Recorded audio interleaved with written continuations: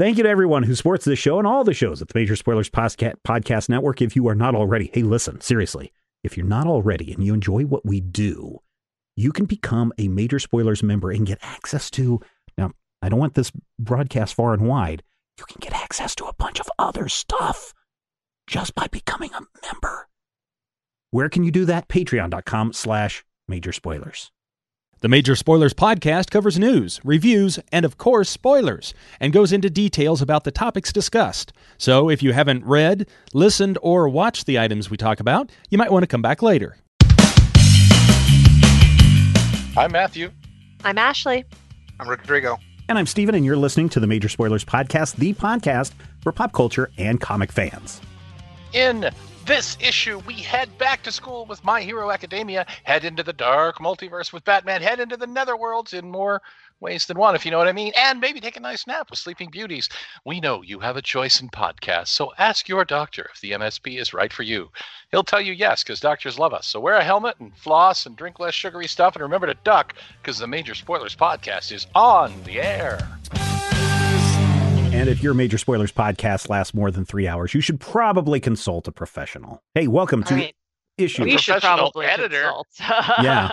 Welcome to issue 880 of the Major Spoilers Podcast. Oh, getting ever closer to issue 1000 each and every day that we do this. And thank you to everybody who is making sure that we've been able to do this for, what are we coming up on, 14 years? 14 years of this stuff. That's Ashley's entire life. Wow. Yeah.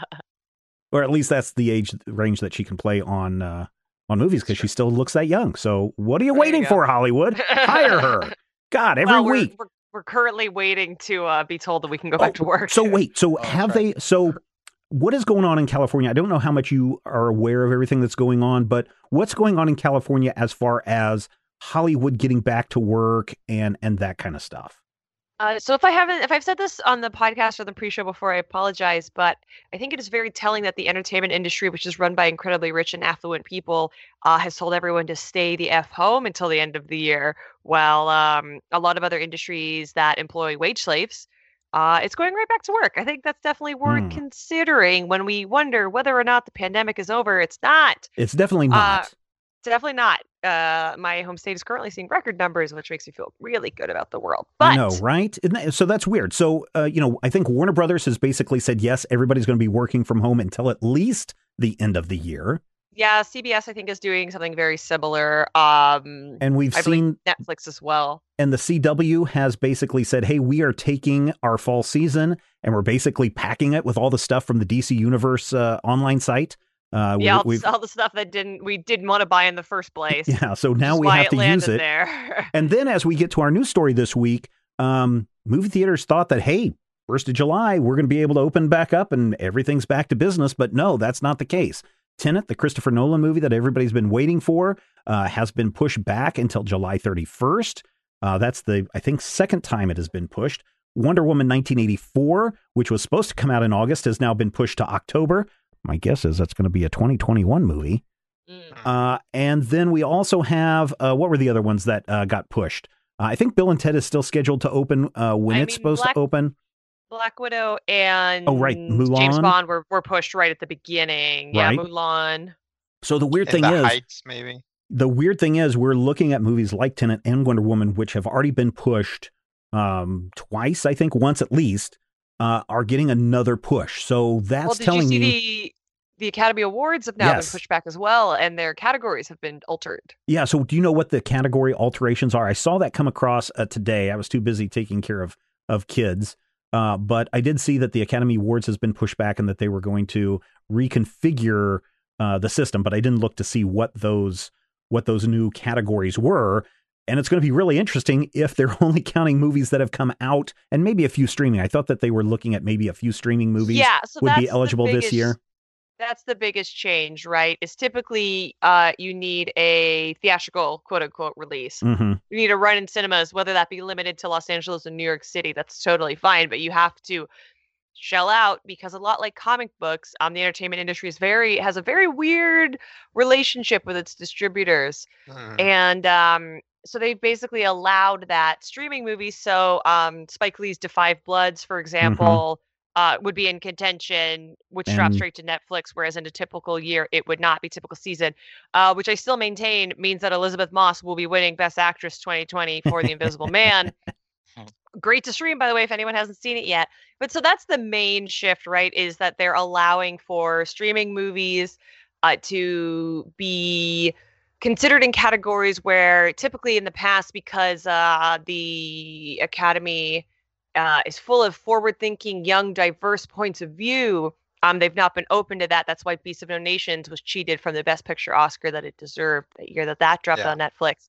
And they also pushed back, I believe the previous cutoff date was December, so they pushed it back to February of 2021 with the ceremony slated to take place in April, although no announcements about whether or not it will be in person or via Zoom or some other streaming type service. But again, when you consider the fact that the entertainment industry is run by a lot of rich, well-informed people, I'm assuming that it will not be an in-person event.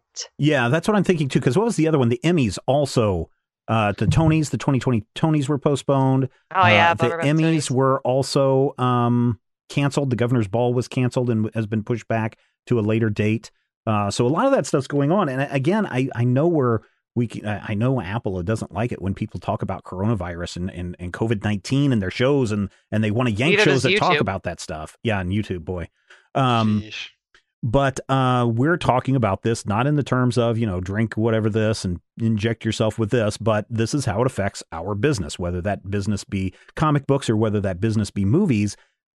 I think it's very premature, honestly, for Tenet to even think about a July 15th opening.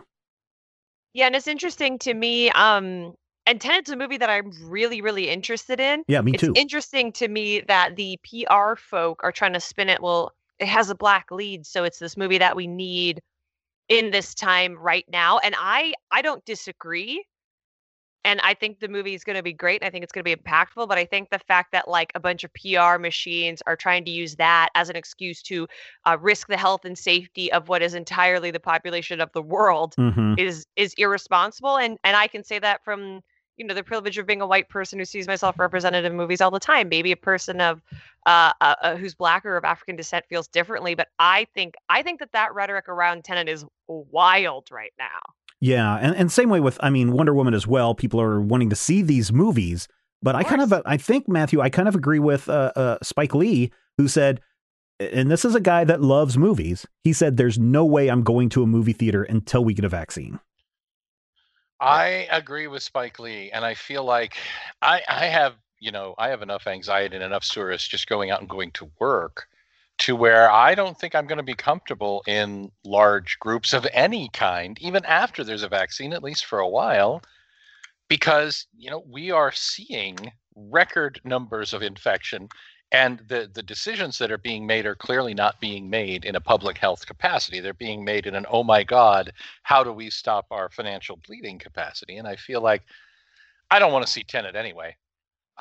Sorry, I don't. Well, what about Wonder Woman 1984 or Mulan or, any of these? Keep in mind, though, the odds of me seeing them in the theater is relatively low anyway. Super small. I guess, Rodrigo, the question for you would be, are we going to see theaters open technically they can. California, other states have said, even here in Kansas, my boys have started going back to soccer practices and that kind of stuff. But they're saying, hey, movie theaters open up. But at what point do you think that we will get any movies in 2020? Or do you think that this will just be, hey, if we really need Tenet to be a theatrical release, we're going to have to wait until next year? That's a good question, because there's what should happen, which is that no, movie theaters don't open for the rest of the year or more. And then there's what's actually going to happen, which is that I feel that in states where they are allowing this to happen, then movie theaters might open. And really that becomes a question of what the studios then want to do with their movies, right? Because if you want your movie to have a theatrical release, but only 20 out of 50 states are opening their theaters, do you release your movie to what's going to be, a tiny amount of money? That is a great question.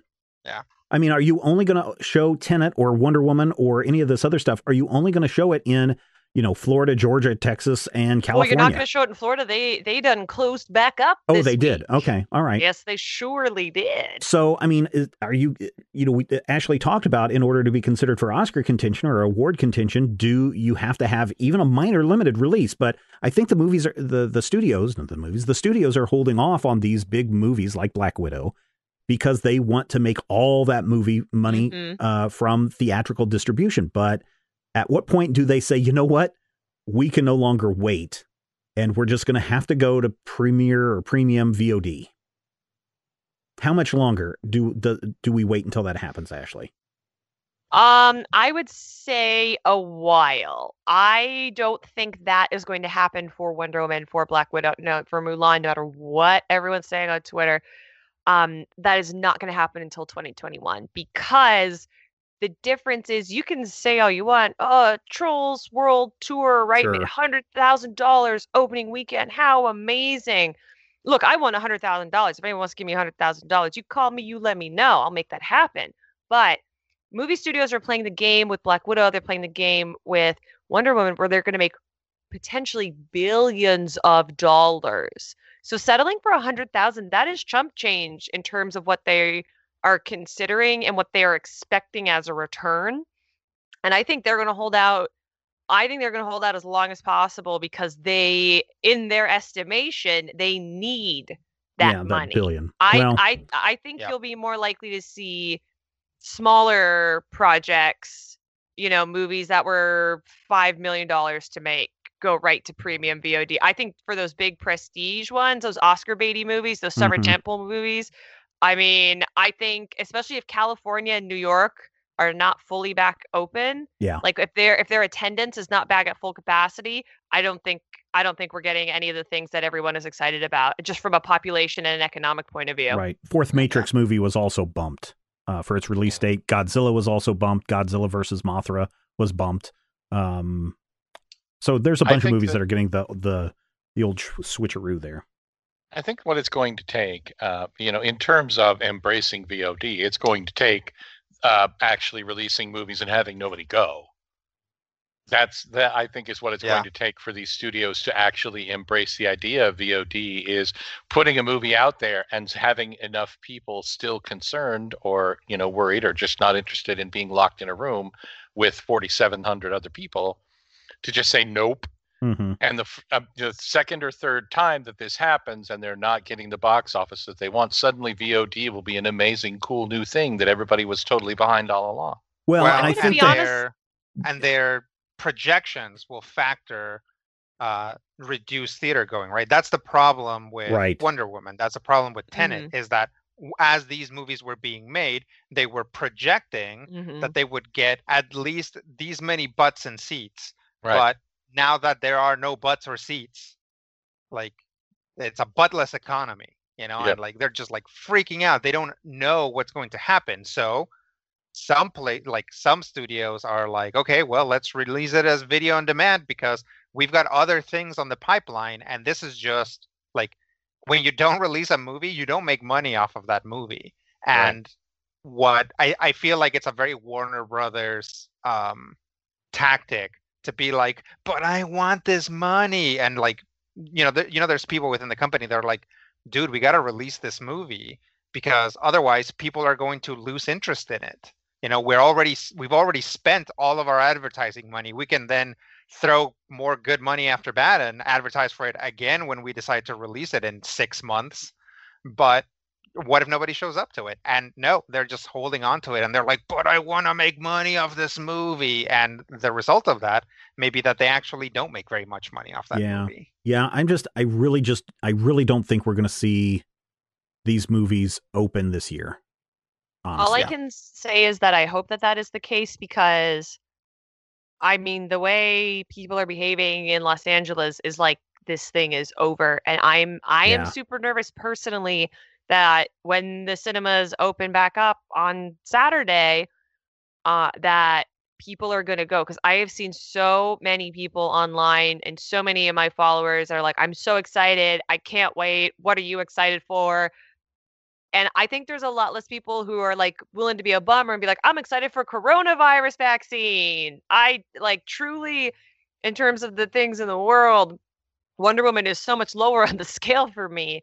But I am nervous that if things open up, if cinemas open up over the next month and there is a huge groundswell of supporting them, that these movies are going to be released, they're going to ultimately flop, and then we're going to see more spikes. Mhm. And that's bad for everyone on so many different levels. Yeah.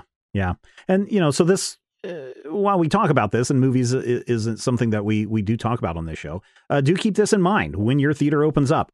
Do you feel safe going? I certainly don't. I'm not going to go there. But do I feel okay with my son running around with other non-COVID case people to do soccer practice? Yes, I am okay with that. Am I worried that come August 1 that they're going to be spending a whole semester doing homeschool? Yeah, I believe that that's what's going to happen. So that's just me. Maybe it'll change. I kind of hope that's what's going to happen, because I frankly, I've had experiences with the Kansas school situation that make me question their ability to do things like distribute toast. So I really don't know that I trust their ability to keep even a child, like my kid, safe. These are 16-year-olds. They're going to do whatever they want anyway. Well, yeah. So I don't know. I don't want to get into a big long conversation about vectors and people that are the difference between people, a community that has not ventured out to other places and having them reopen, as opposed to, hey, everybody, let's reopen, and people go on vacations because it's summertime and that's what you do. And then they're exposing themselves and others to this and bringing it back to their community, which was sealed off. And that's what's going to happen come the fall. Everybody's taking a summer vacation, or in a college case, if colleges are opening back up, students are coming in from all over the country and bringing that. And that's where you were going to have this problem again. But let's talk about something different. Listeners, we spent a whole, speaking of education, we just spent almost an hour in the Major Spoilers pre-show fixing the American education system. And you can hear all about it when you become a patron over at patreon.com/Major Spoilers at the silver level or higher. That's literally less than $1 an episode that you're paying to access fine shows like the Major Spoilers podcast, to get all these extras that are over there at patreon.com/Major Spoilers. And you can connect yourself to the Discord server. You can connect your Patreon account to the Discord server, and then you can go in and talk to all sorts of cool people in secret chat rooms that we have set up exclusively for our patrons. So please carry on the conversation there at our Discord server, and you can connect your Patreon account to access those other secret areas. Let's talk about some reviews. More comics are coming out, which is kind of a good thing. And we have comics coming out this week, comics coming out last week, comics coming out in 2 weeks. Matthew, why don't we start with you with Faithless 2 #1 from Boom Studios, came out last week. This is that super, super sexy devil worshipping book that everybody got all kerfuffled about last year. I admit the reason that I picked up Faithless 2 #1 was entirely because of your review of, I think, the first issue of the first series, where you went, oh yeah, she's definitely naked. She's definitely getting on with somebody who may be a demon. She's definitely also getting it on with another girl who also may be the daughter of the guy who thinks he's a demon. Yeah. And okay, so here's the thing. This book opens with a truly entertaining sex scene that is actually a phone sex scene, except there's video involved, a huge, giant, big screen TV. And it is, at this point, really, really explicit that she is dating the devil and also his daughter. And so, that's fine. That's something that I would expect. I've seen weirder comic premises, although most of the time they are Japanese comics. And I have to admit, the way that the sex scene ends is both refreshing and also, I don't want to say off-putting, but striking, a little bit disturbing, because not only does she get walked in on by her boyfriend, the devil, she also realizes that she's having, sex with somebody, and she's just started her period. And I'm like, okay, that's something that you almost never see in comics. At least I hope that's what it is, because otherwise somebody got murdered. This comic is, there are so many words that I could use that don't quite put it all together. I mean, there's an element of shock value here, and there's an element of kind of a counterculture vibe, or a almost, profane in the classical sense, intentionally so. I mean, obviously the main character is sleeping with someone who is presumed to be the literal devil, and it does get sexy, and it does get bloody, and it does get murderous. And as the book comes to an end, as this first chapter comes to an end, I'm like, that was a really incredibly well-drawn comic that I don't know how to feel about. I mean, don't get me wrong, I like all of the components that are here. I like the idea of a good classic horror kind of exorcisty story, and I like the sex portions of it, and I like the ideas that are in play here. I like the fact that it's a relationship that is non-traditional, and that there are two women and a man involved in one relationship, although I think that he's the father of one of the girls, which is, yeah, okay. It's another thing where they're intentionally kind of walking right up to a taboo line and then kicking you and going, hey, hey, hey. And on some level, that's incredibly challenging in a good way. On another level, I don't feel like it's entirely fully formed. There comes a point where, being poked by a story, being challenged and prodded and saying, hey, what do you think with your Midwestern white cishet male sensibilities about this, fat man? There's a point where that is intriguing, where that's good, where that's really wonderful, that you want from a story. And then there's also a point where it's just like, I get it. I really do get it. You can take a step back, I don't know.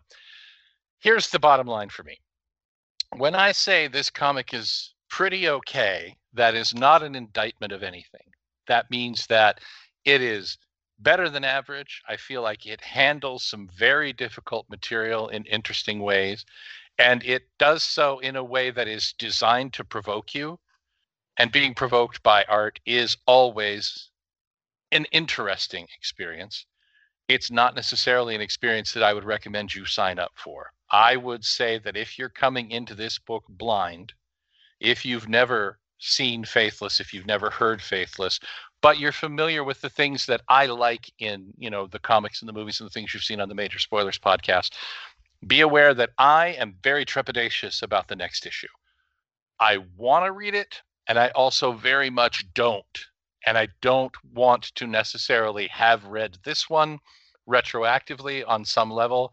And yet that's not necessarily saying that it's a bad issue. So it's a complex sort of a love-hate thing, which also describes the story in the book. So if you feel like the idea of a story where a young woman is sleeping with the devil and also the daughter of the devil at the same time, and it's not played for giggles, and it's not, an Adult Swim nighttime cartoon, then definitely check this out.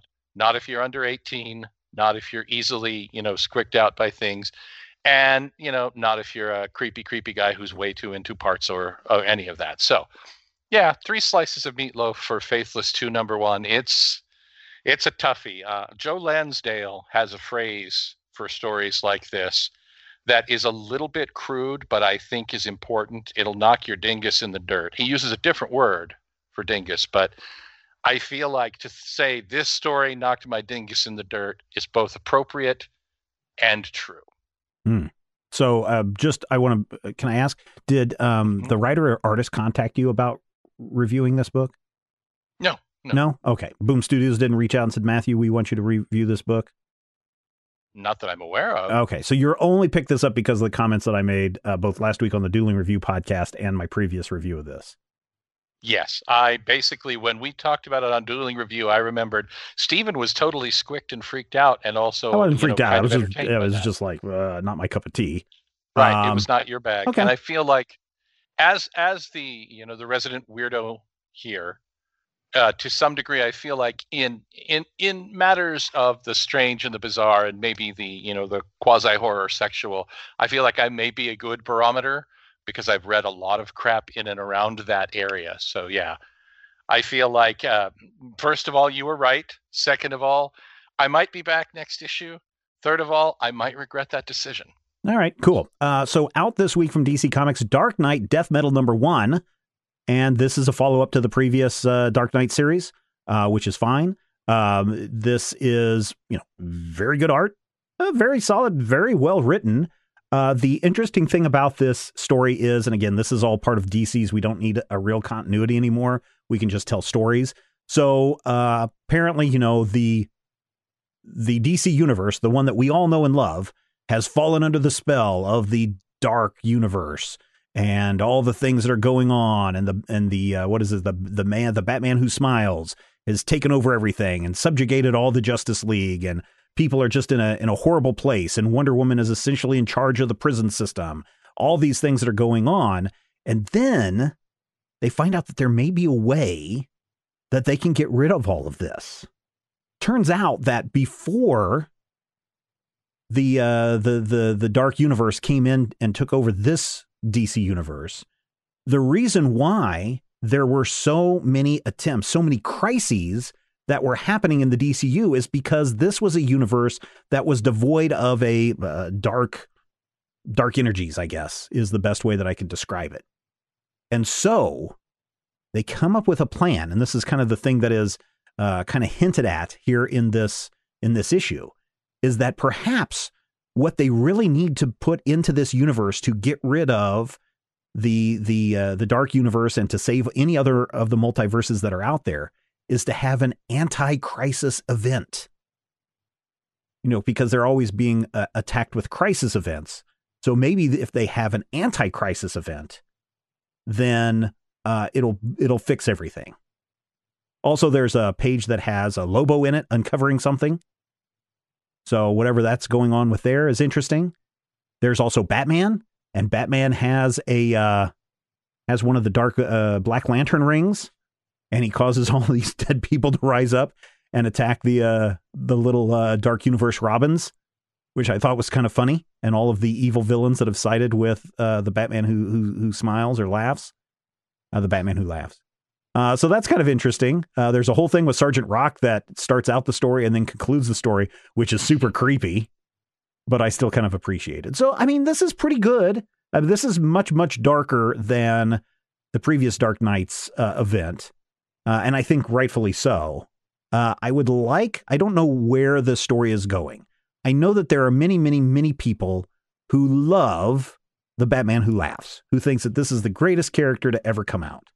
But I got to tell you, I hope at the end of Death Metal that the Batman who laughs is gone and that we don't see him anymore, because I don't care for him.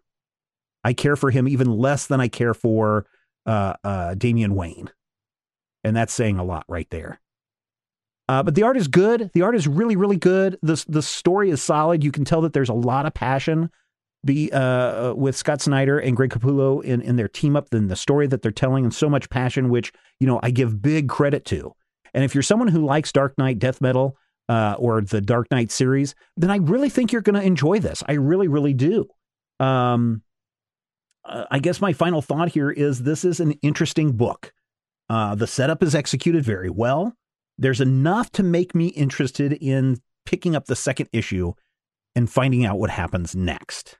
Okay? So for that reason, I'm giving Dark Knight Death Metal #1 out this week from DC Comics 3.5 slices of meatloaf out of 5. Raise your axe in the air and shake it like you just don't care. I think that's how the Ozzy Osbourne song goes. That's where I'm leaving. That's how it goes. I'm pretty sure it is. But that's where I'm leaving Dark Knight Death Metal #1, 3.5 slices of the good old meatloaf. Also coming out this week. Oh, this is one of I think, Matthew, don't you like the Bandette? Or are you not a fan of Bandette? Maybe not. Ashley, Bandette? tell us what's going on with this with Bandette Volume 1 out this week from Dark Horse Comics. Yeah, so I've been reading The Color of the Law for 2 weeks, which is very heavy. And I'm trying to make my comic choices a little bit lighter to combat that as Totally a result. understand. Bandette was a Monkey Brain comic book. Do we remember when Yep. Monkey Brain Oh, existed? Yep. Yeah, I loved that thing. Yeah, and this is actually a reprinting of the first volume. But Bandette is truly so excellent, and I cannot recommend it enough. If people are familiar with Miraculous, the Netflix show that's a superhero property set in France that we've dubbed into English, and everyone's names are weird and mispronounced. Bandette is that, but I would say for an older audience, Miraculous is definitely an all ages story. That being said, I like it and I watched the whole series. Bandette is definitely for like your middle grade teen audiences. Bandette is a dope cat burglar who lives in France. I think it's supposed to be Paris. Mhm. And this is the tale of her first adventure. It's really sweet. It is called Presto for a number of reasons. And I do want to say that I think Dark Horse did a really smart thing electing to republish this when they did, because DC obviously is having a lot of success with their all ages. I think it's all just DC Kids now. DC Kids, yeah. Imprint. And this is very much in that same vein. I think Paul Tobin is really underrated as a writer. He does the YA thing so good. It's so wonderful. It marries what it is to be a teenager with what it is to be a I guess we'll say an anti-hero, because you're really rooting for her in the way that you would be rooting for Selena Kyle to break in and steal things. Like, she pretends to be really bad, but she's not really bad. And Inspector Belgique, who is the gendarme who's coming after her, is a very playful adversary. Nothing gets too scary. There is a brief threat to her life, but in keeping with the tone of the book, Bandette and her group of sane irregulars, I guess, instead of Baker Street irregulars, her group of little urchins, wind up winning the day. Everything is okay, and she lives to appear in 2 more volumes. Colleen Coover is on art. Again, Colleen Coover, I think super, super underrated. If you like that Darwin Cook, Batman the Animated Series type style, she's very much in that vein. The colors in this book are incredible. If you slept on this or you missed it when it first came out, this volume was originally published in 2013, because I know exactly where I was working when I bought the first volume. I would really recommend picking this up right now. It is superhero candy. And if you're like me and you need an escape and you need an opportunity to bring some levity, it's a quick read. It's really fun. It's fun for the whole family. And it also makes a really nice companion to something like Superman Smashes the Klan, which is a little heavier, but for the same audience. So, I mean, 5 out of 5. I was so thrilled this was coming out again. It gave me an excuse to revisit it, because I love Bandette. And I loved everything that Monkey Brain was up to when it was incarnated. I think Dark Horse scooped up the printing rights to it. So. And I hope that if we're starting with this, I hope that we're revisiting some of the other things in their catalog, because they had a lot of really cool books back in the day, back 7 years ago in the ancient times. Back in the long ago times. Back yes. in the Zach era. Yeah. Back before Ashley was part of the show, I think. That's right. Yeah. First there was Zach, then we evolved into something with Ashley, which is much better. So there you go, Zach. Yeah. There's some shade thrown at you. Zach-a-gon always sorry, evolves Zach. into an Ashley. snap. Zach evolves into an Ashley. He gonna fight me now. No. Yeah, well, I don't think the so. thing is, they're both grass types. You start with a Zach-a-gon, and you go to an Ashley V, and eventually you move your way up. You become like a Matthew Chew. You have to, Ooh. you have to evolve up, and you have to eat a lot. So that's a thing. Yeah. All right. Rodrigo, Sleeping Beauties, but probably not that one Sleeping Beauties book that is pretty risque. And also not the Sleeping Beauty from Disney, I'm guessing. You mean the Sleeper and the Spindle? Is that what you meant? Or do you mean the maybe. Zetascope book? Maybe. I was trying to not Tell to us shout what things it is, out. dude. It's that, or there's so many other things. Tell us about Sleeping Hey, Beauties that from book is great. IDW Publishing. All right, so Sleeping Beauties, this comic by IDW, is an adaptation of a Stephen King book by the same name. So it is that Sleeping Beauties, if you were. Oh, that one. Stephen yeah, King. it's That's the one that he did with his son, co-wrote with Owen. his son. Right? Mhm. Owen, or was this That's the one right. that he co-wrote with This is the one with Owen. Joe? This is Okay. the one with Owen, yeah. Okay. So, Sleeping Beauties, if you read the solicitation for Sleeping Beauties, it is as follows. A strange sleeping sickness known as Aurora has fallen over the world, and strangest of all, it only affects women. In the small town of Dueling, a mysterious woman has walked out of the woods. She calls herself Eve and leaves a trail of carnage behind her. More mysterious, she's the only woman not falling asleep. Oh. Most of that is not actually in this first issue, or it is, but it's not explained as such. This issue has very little text in a lot of places, and the text that it does have doesn't spend a lot of time explaining what exactly is going on. Furthermore, art-wise, it takes some. There are times when characters are asleep, and also there are times when characters are like thinking about things, and it's actually kind of hard to tell if what you are seeing is an abstraction of this character is asleep, and so this is what they're seeing in their dream, or is this actually happening? And the art style, it makes that ambiguous. And in a book that is a supernatural book where people are like sleeping and dreaming and stuff, I think it's important that all that stuff is like super clear. And at least from this first issue, I feel because they want to keep everything mysterious to hook you into what's going to happen next, it is often not. Other than that, this looks good. There is in fact, a character that is going around killing people, and it's not clear why. This sleeping sickness is starting to manifest, but it's slow. It's not like, your Why the Last Man situation where everybody's already dead at the beginning. Is like, this is just kind of starting to manifest. So, I mean, I'm interested to see where it goes. I would give it 3 slices of meatloaf. It is, I don't know. It doesn't look like necessarily the sort of comic that I would be into, but just kind of structurally and visually, it makes some interesting choices. So I'm, kind of what I feel is working against it is also working for it, because it looks like such an abstract comic at times.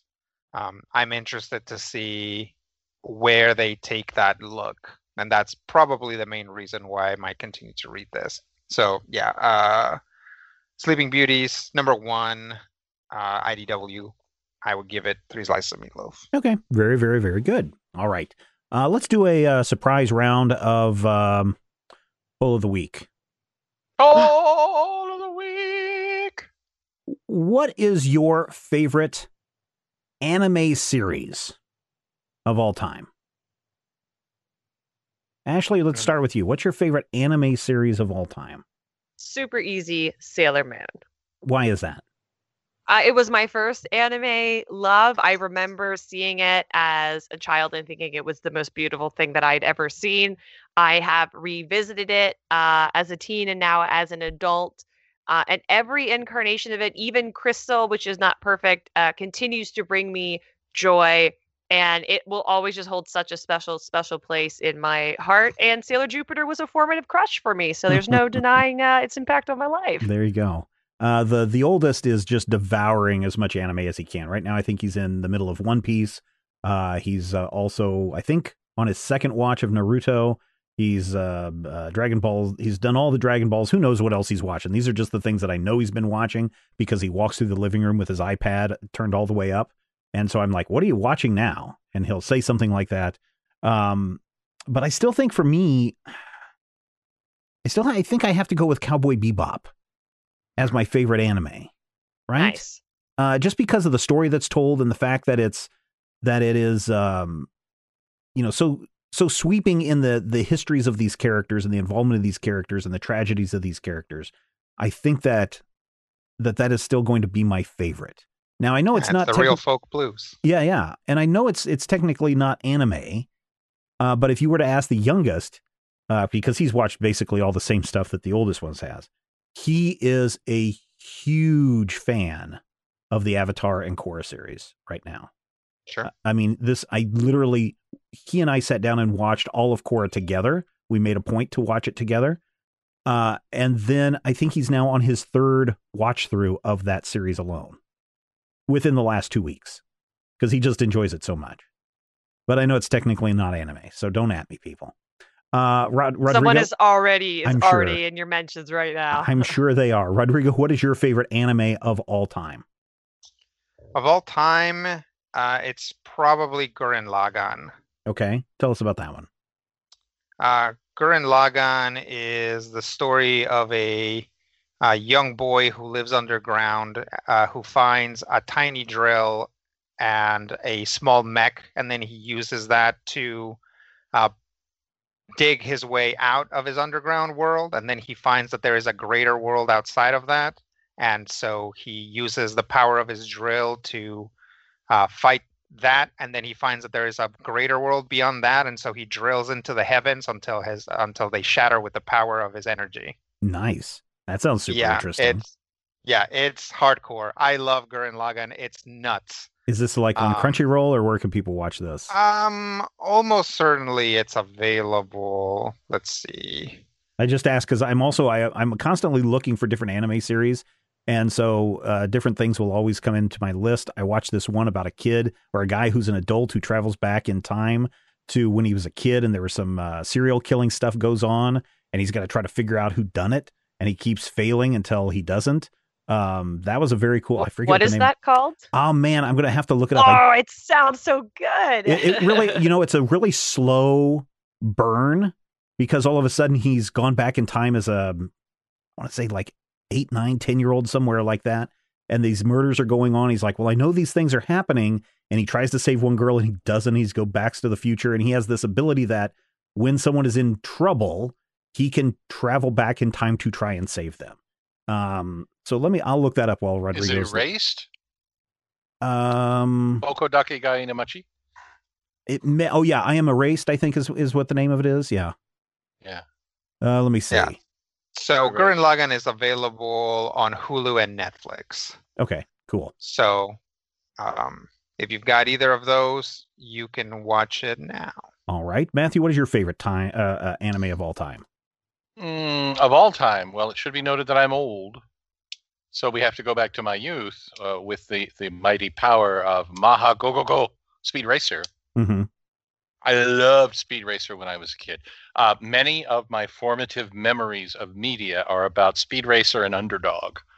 And the Speed Racer comic book that Now Comics put out in the 90s when I was like 20 years old is still a fave for me. It's really, really great stuff. But if you go back to those original episodes, I remember the end of the first chapter of the Mammoth Car, where this giant car is driving, and they're driving over the metaphorical camera. I know there's no camera really. Well, actually there might be, it's animation. But the car is driving over the camera, and I remember being terrified, just freaked out at being run over by the Mammoth Car. But if you look at so many of the storytelling bits and pieces in there, I mean, I can say to you, secretly Speed's elder brother Rex, and even if you don't know what that means, you have some idea what that means. It's become, ingrained into a lot of pop culture. So if you haven't seen the Speed Racer movie from 2008, I say check it out. It's a lot of fun. But if you can go back and get a hold of the actual Speed Racer episodes, which they got to be streaming somewhere. They got to be. Mm-hmm.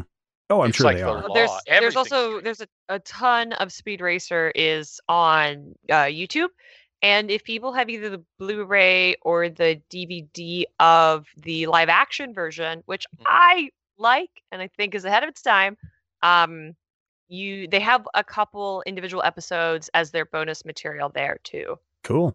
Yeah, I went and double checked, and it definitely is Erased as the anime that I'm thinking of. It's very interesting, Ashley. It's Nice. dealing with childhood traumas. It's dealing with friendship and making friends and a bunch of other things. But it's also got serial killing in it as well. So I Be mean, aware of that. I have added this and Gurren Lagann to my watch list Yeah. because I've already seen a bunch of Speed Racers. I'll be Can't interested. wait. I'll be interested to see what you think about Erased after you've seen it. Just because for me, I watched it and I was like, wow, this is not what I expected it to be. And it was still very, very good. So We'll park that for a future Finally Friday. there you go. We will do that. Finally Friday is our live end of the week show that I do 4:00 p.m. Central Time right on our Twitch channel, twitch.tv/major spoilers. You can follow the channel so you know when we're on live. I've also been doing something. I'm hoping it can continue into August and September, but I've been doing a lunchtime game time stream where I'll just sit down and play a game for an hour and just hang out with people. It's been mostly electronic versions of board games, and it's been a lot of fun. I've just been playing the last 2 days. We've done Street Masters, the beta version of that from Blacklist Games, and that's been a lot of fun. So you go check us out at twitch.tv/major spoilers. All right. It's interesting that we were talking about anime because this week we're diving back into My Hero Academia Volume 5. This is where we are wrapping up the big, what is it? It's not the UA Olympics, but essentially that's what it is. I think the it's their tournament. sports festival. Yeah. Sports Festival. That's what it is. And we are going to see if our main man is going to make it all the way to the number 1 spot or if he's going to fail miserably. Spoilers. It's one or the other. It really is one or the other, Matthew. So, Rodrigo, why don't you give us an overview of what we find in this backwards reading volume? Yes. What do we find in this backwards reading volume? We find, first off, the recommendation of doing your single issue comic before you jump into a manga, so that you're not reading your single issue comic backwards. Yeah. So that took some that had to reconfigure my brain for a second. But yes. So as this is in fact a shonen style manga, we find ourselves in the middle of a tournament. Hooray. In this tournament, we see Bakugo fight Uraraka. Mhm. So the grenade boy versus the gravity girl. We see who else Midori? do we see? Yeah, we see and then Midoriya goes up against the Fire and Ice boy, yeah. Todoroki. and then we see Todoroki. Mhm. and then we see what else? Who else? Jet Legs. Yep, and then it's Jet Legs versus Eats Fire and Pizza? Ice Boy. Yep. We also see some other stuff that Bakugo does, and then we find out that the 90s came and killed, or almost killed, Sorry, go on. Jet Legs' dad. Yeah. Um, Or no, not his and, dad, his brother. oh, sorry, yeah, his brother. You're right. Yep. And yeah, that kind of leaves us with the final confrontation, which is it's like it's anticlimactic, but it's good. It's it's like the final contestant has a change of heart, or really is doubting themselves, and so rather than giving you a spectacular final fight, it just like kind of lets himself get knocked out. Yeah. And it's really, which is an interesting way to go. yeah, because you think that this is Midoriya's story, right? That he's going Right. to go in and he's going to use his All Might quirk to save the day. All for one. All for one, sorry. His All for One spark to save the day, but then he realizes that Todoroki is having these huge family issues that are holding him back. And so Midoriya basically, I don't want to say cons him, but pushes him into using his fire side to defeat him so that he can go on and try to prove to his dad that he is not his dad, he is not his mom.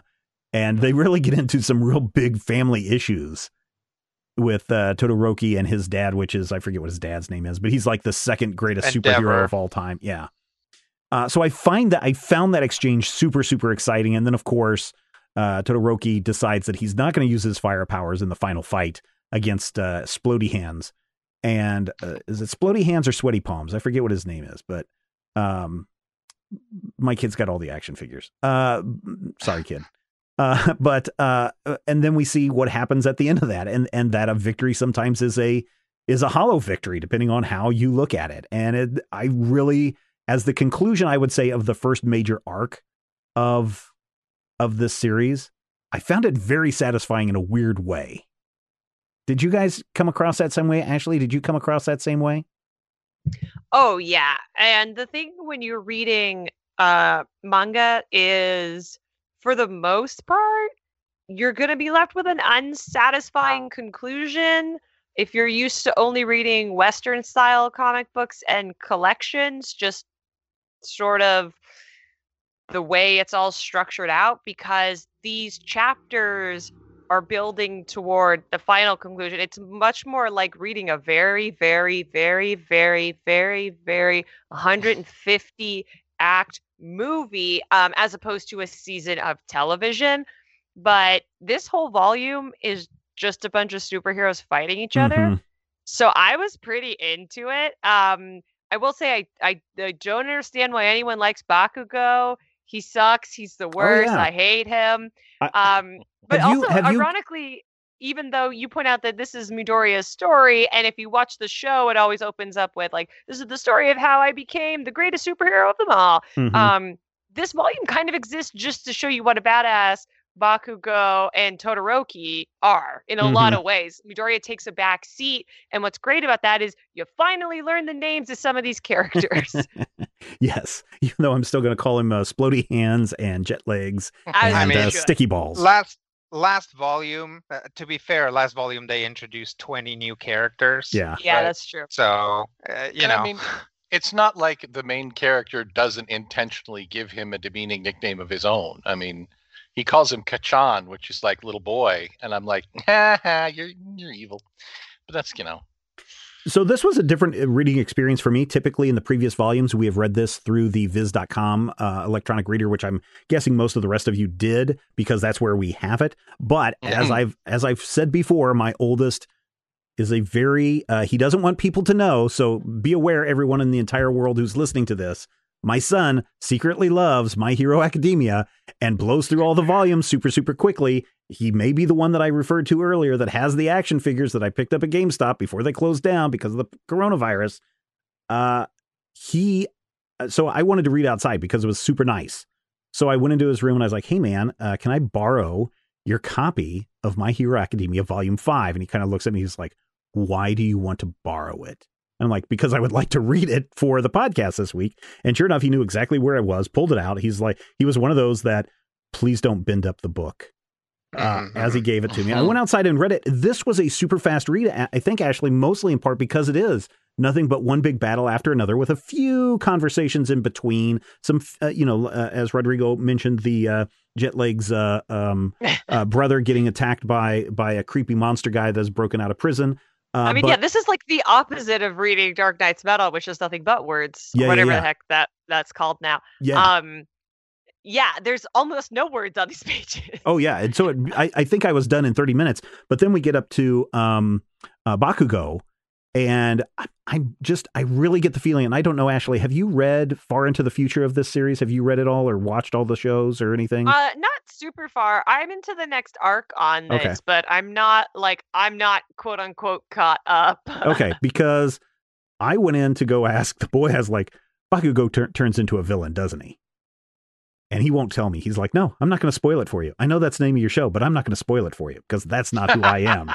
And I was like, okay, that's fine. He's he's your tiny human. He's got to reject what you named your show. Exactly. But, you really do get the feeling, especially after Bakugo, Splody Hands, is just sitting there going, I do not accept this victory. To me, it is a defeat because he didn't use his full potential. I am the greatest. I will kill. And he literally says multiple times, whether he's going up against Gravity Girl or going up against whoever else, that he wants to kill them. And it's like, wow, that's very disturbing to come out of this kid who supposedly wants to be a great hero. Do you guys get the villain turn here, Matthew, or not? I don't, but I think it may be a cultural thing, because I read this in kind of I tried to take it in the same context that I would look at like a Super Sentai, or something that comes out of that Japanese culture. When you look at Bakugo, he basically has the theory that a hero is the guy who never stops fighting, never gives up, and then extends it to never loses. And of course, I feel like we're going to have to come to a point where we see him accept that never giving up doesn't mean always winning. He's got a big lesson in his future, and I feel like that lesson can be learned, and I feel like that lesson doesn't have to, involve a heel turn.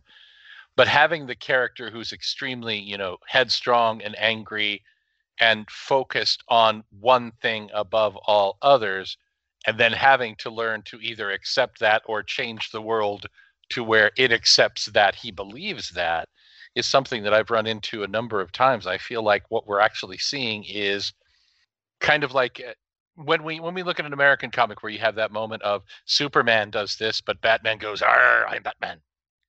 I feel like it's kind of some of that through a different cultural lens. But I feel like the biggest win for me of this whole thing is that our quote unquote protagonist isn't anywhere near the winner's table at the end.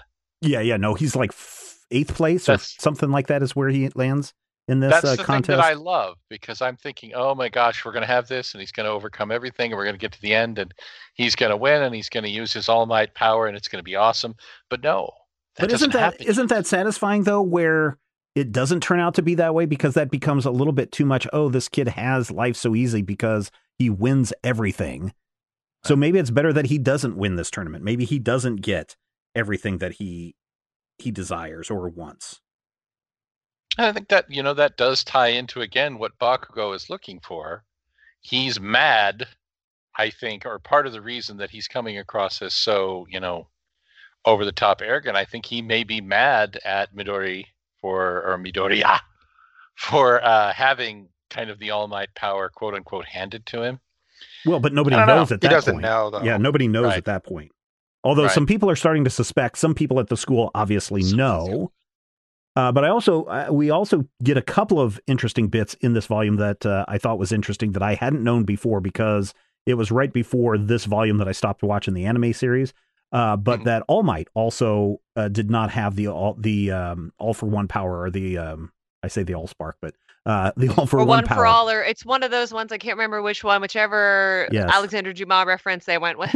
Yes, that he also was just a normal quirkless person until he was given this power. So I think that is something that's very interesting that I hope that we see more of in the future.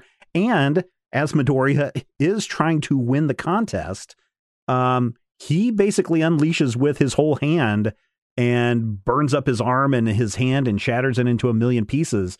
And the school nurse is basically like, look, I'm not repairing you anymore after this. This is it. And I'm not even going to repair you 100% this time if this is what you're going to keep doing. And so he comes away with a major battle scar after the events of this contest, which I also found very interesting. I don't know about you guys, but I certainly did. Yeah. He's going to have to find some other way. Or else he's going to have to figure out a way to control that power. So, what did you like about this volume, Ashley? My preferred type of anime that's not magical girl is mechs fighting, or mechs fighting monsters, or people fighting each other. And so this gives me my second favorite, basically, story trope for this medium. I really like the stuff that we're doing with Todoroki, who I always want to call Tokidoki, Yeah. which is the name of the toy company. And I can't open my preferences, so I can't fix my microphone. So that's okay. Enjoy. That's okay. Matthew, what about you? What did you enjoy about this volume?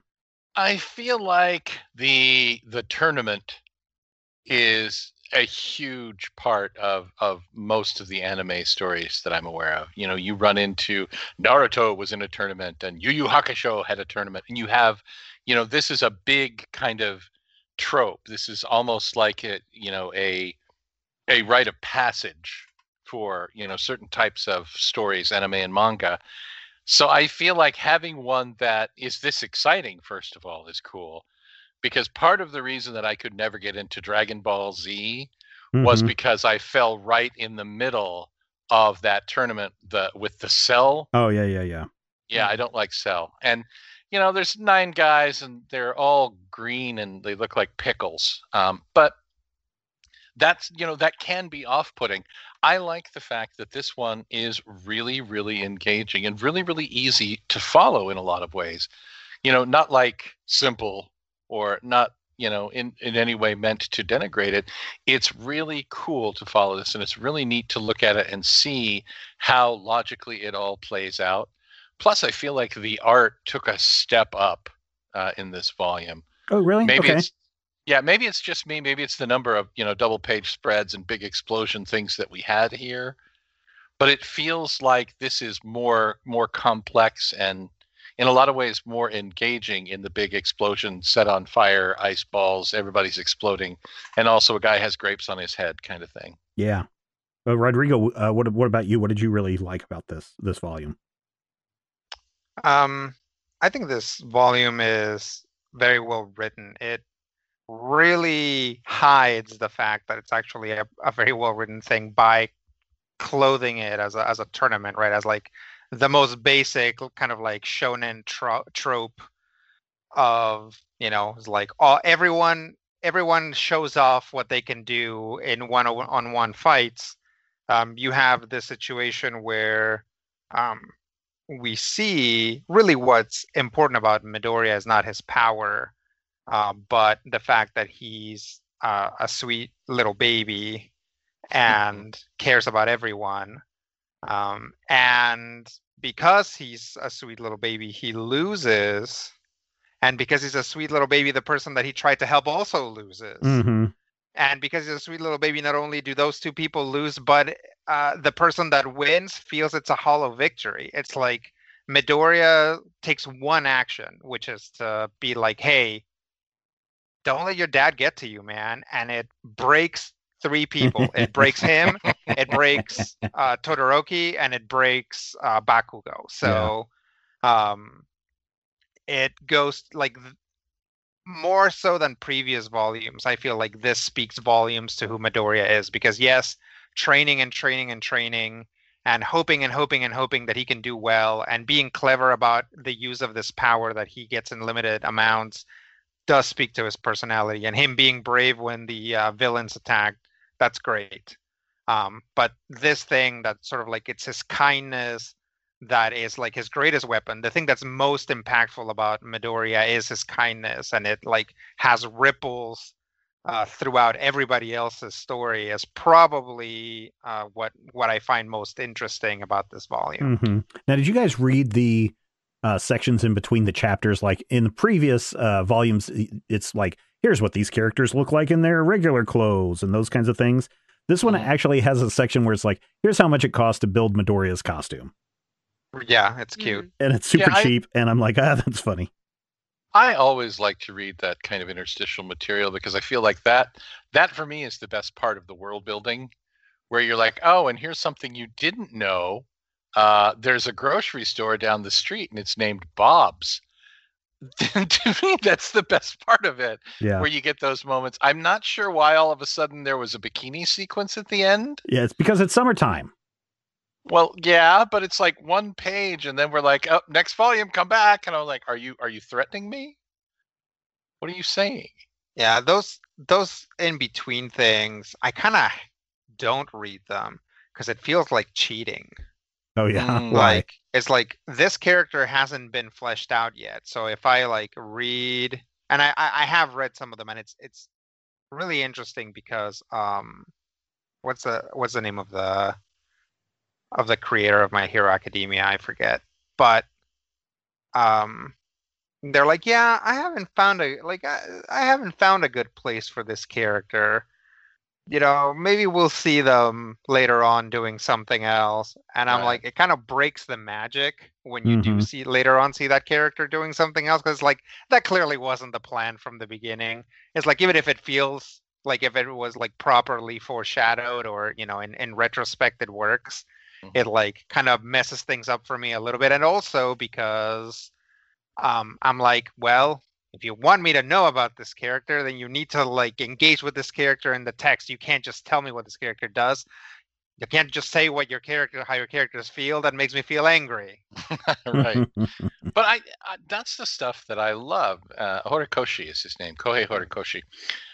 This is like, if you go and read, and God help me, I'm going to do it again. If you go read a collection of Stephen King short stories, there's usually either at the beginning of each story or at the beginning of the book, little notes about what they are, what they became, what they expected to be. And I love all of that stuff.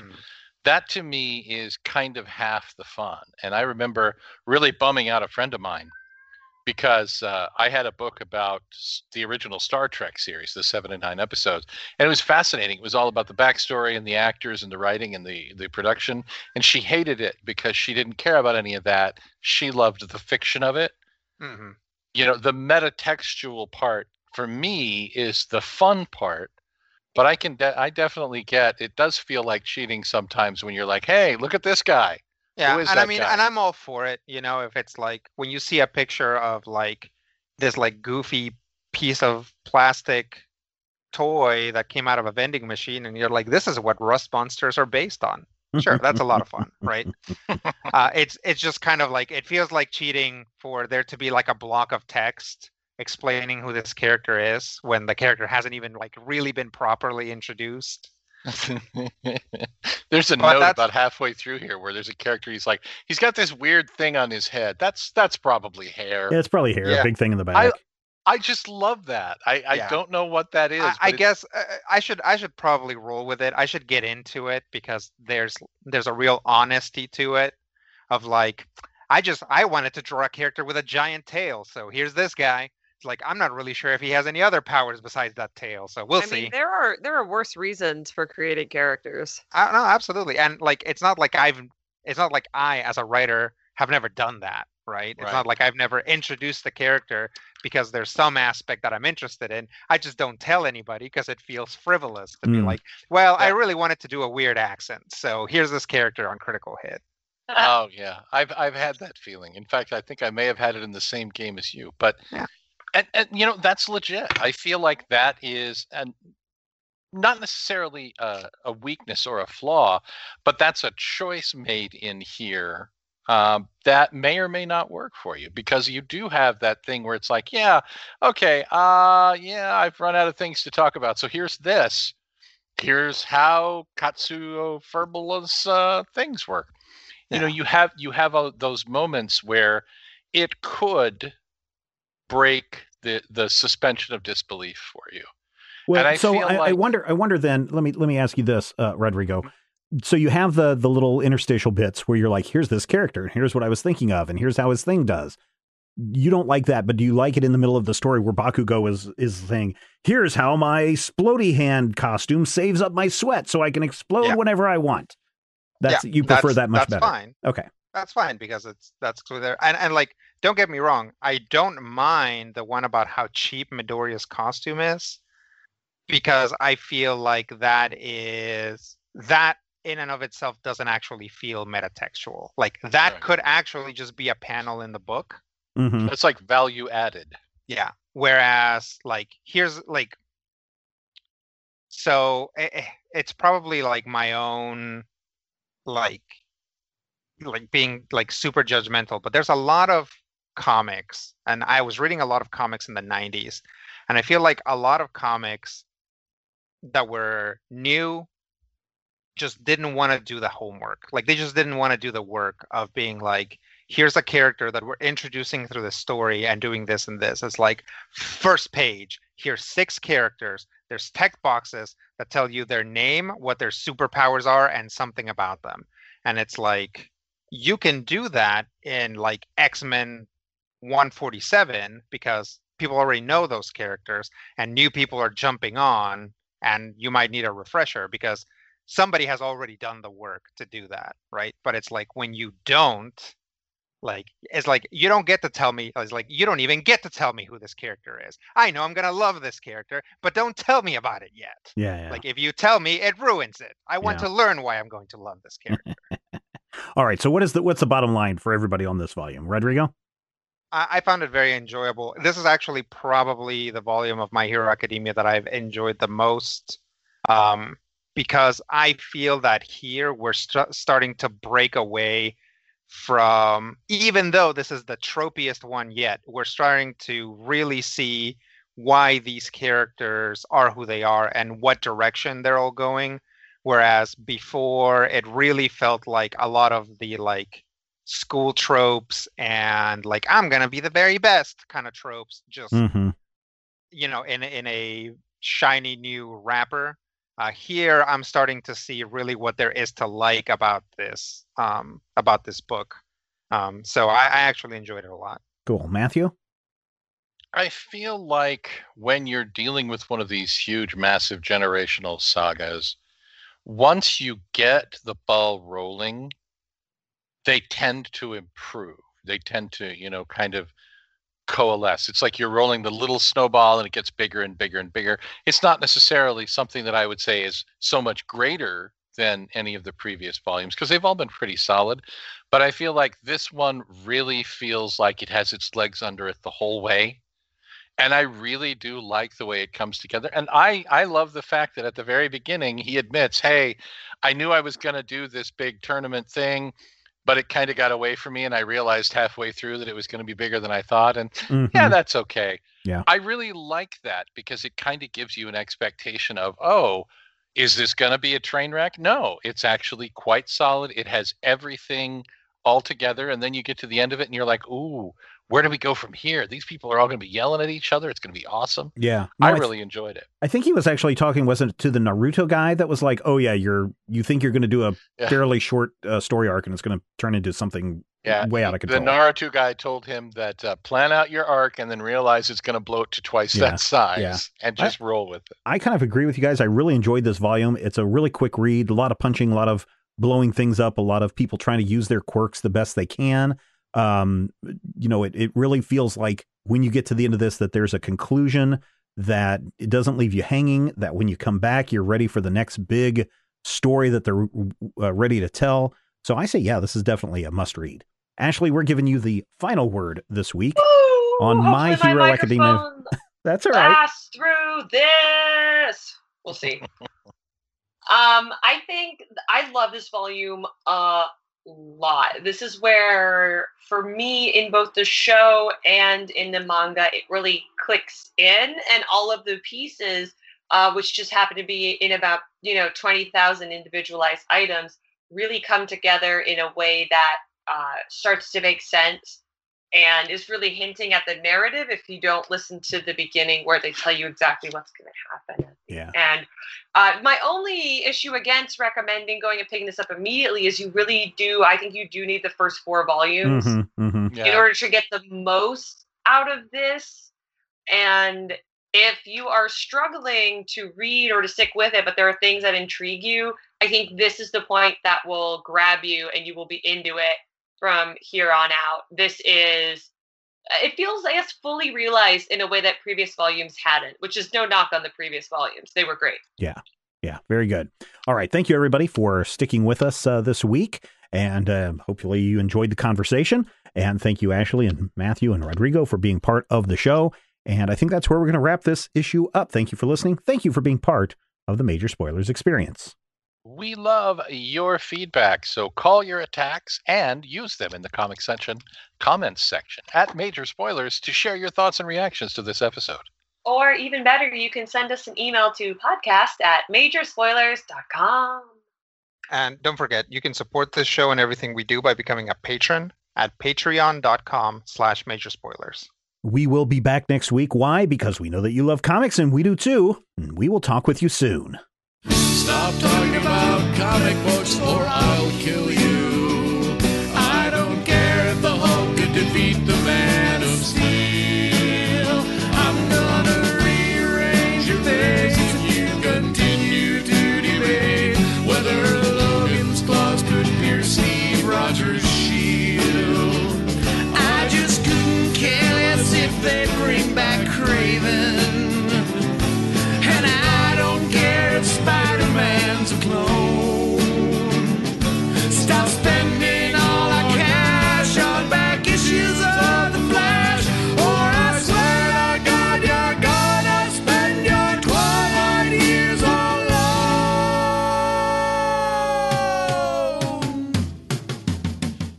This podcast is copyright 2020 by Major Spoilers Entertainment, LLC.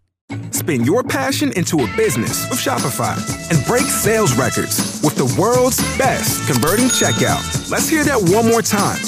The world's best converting checkout.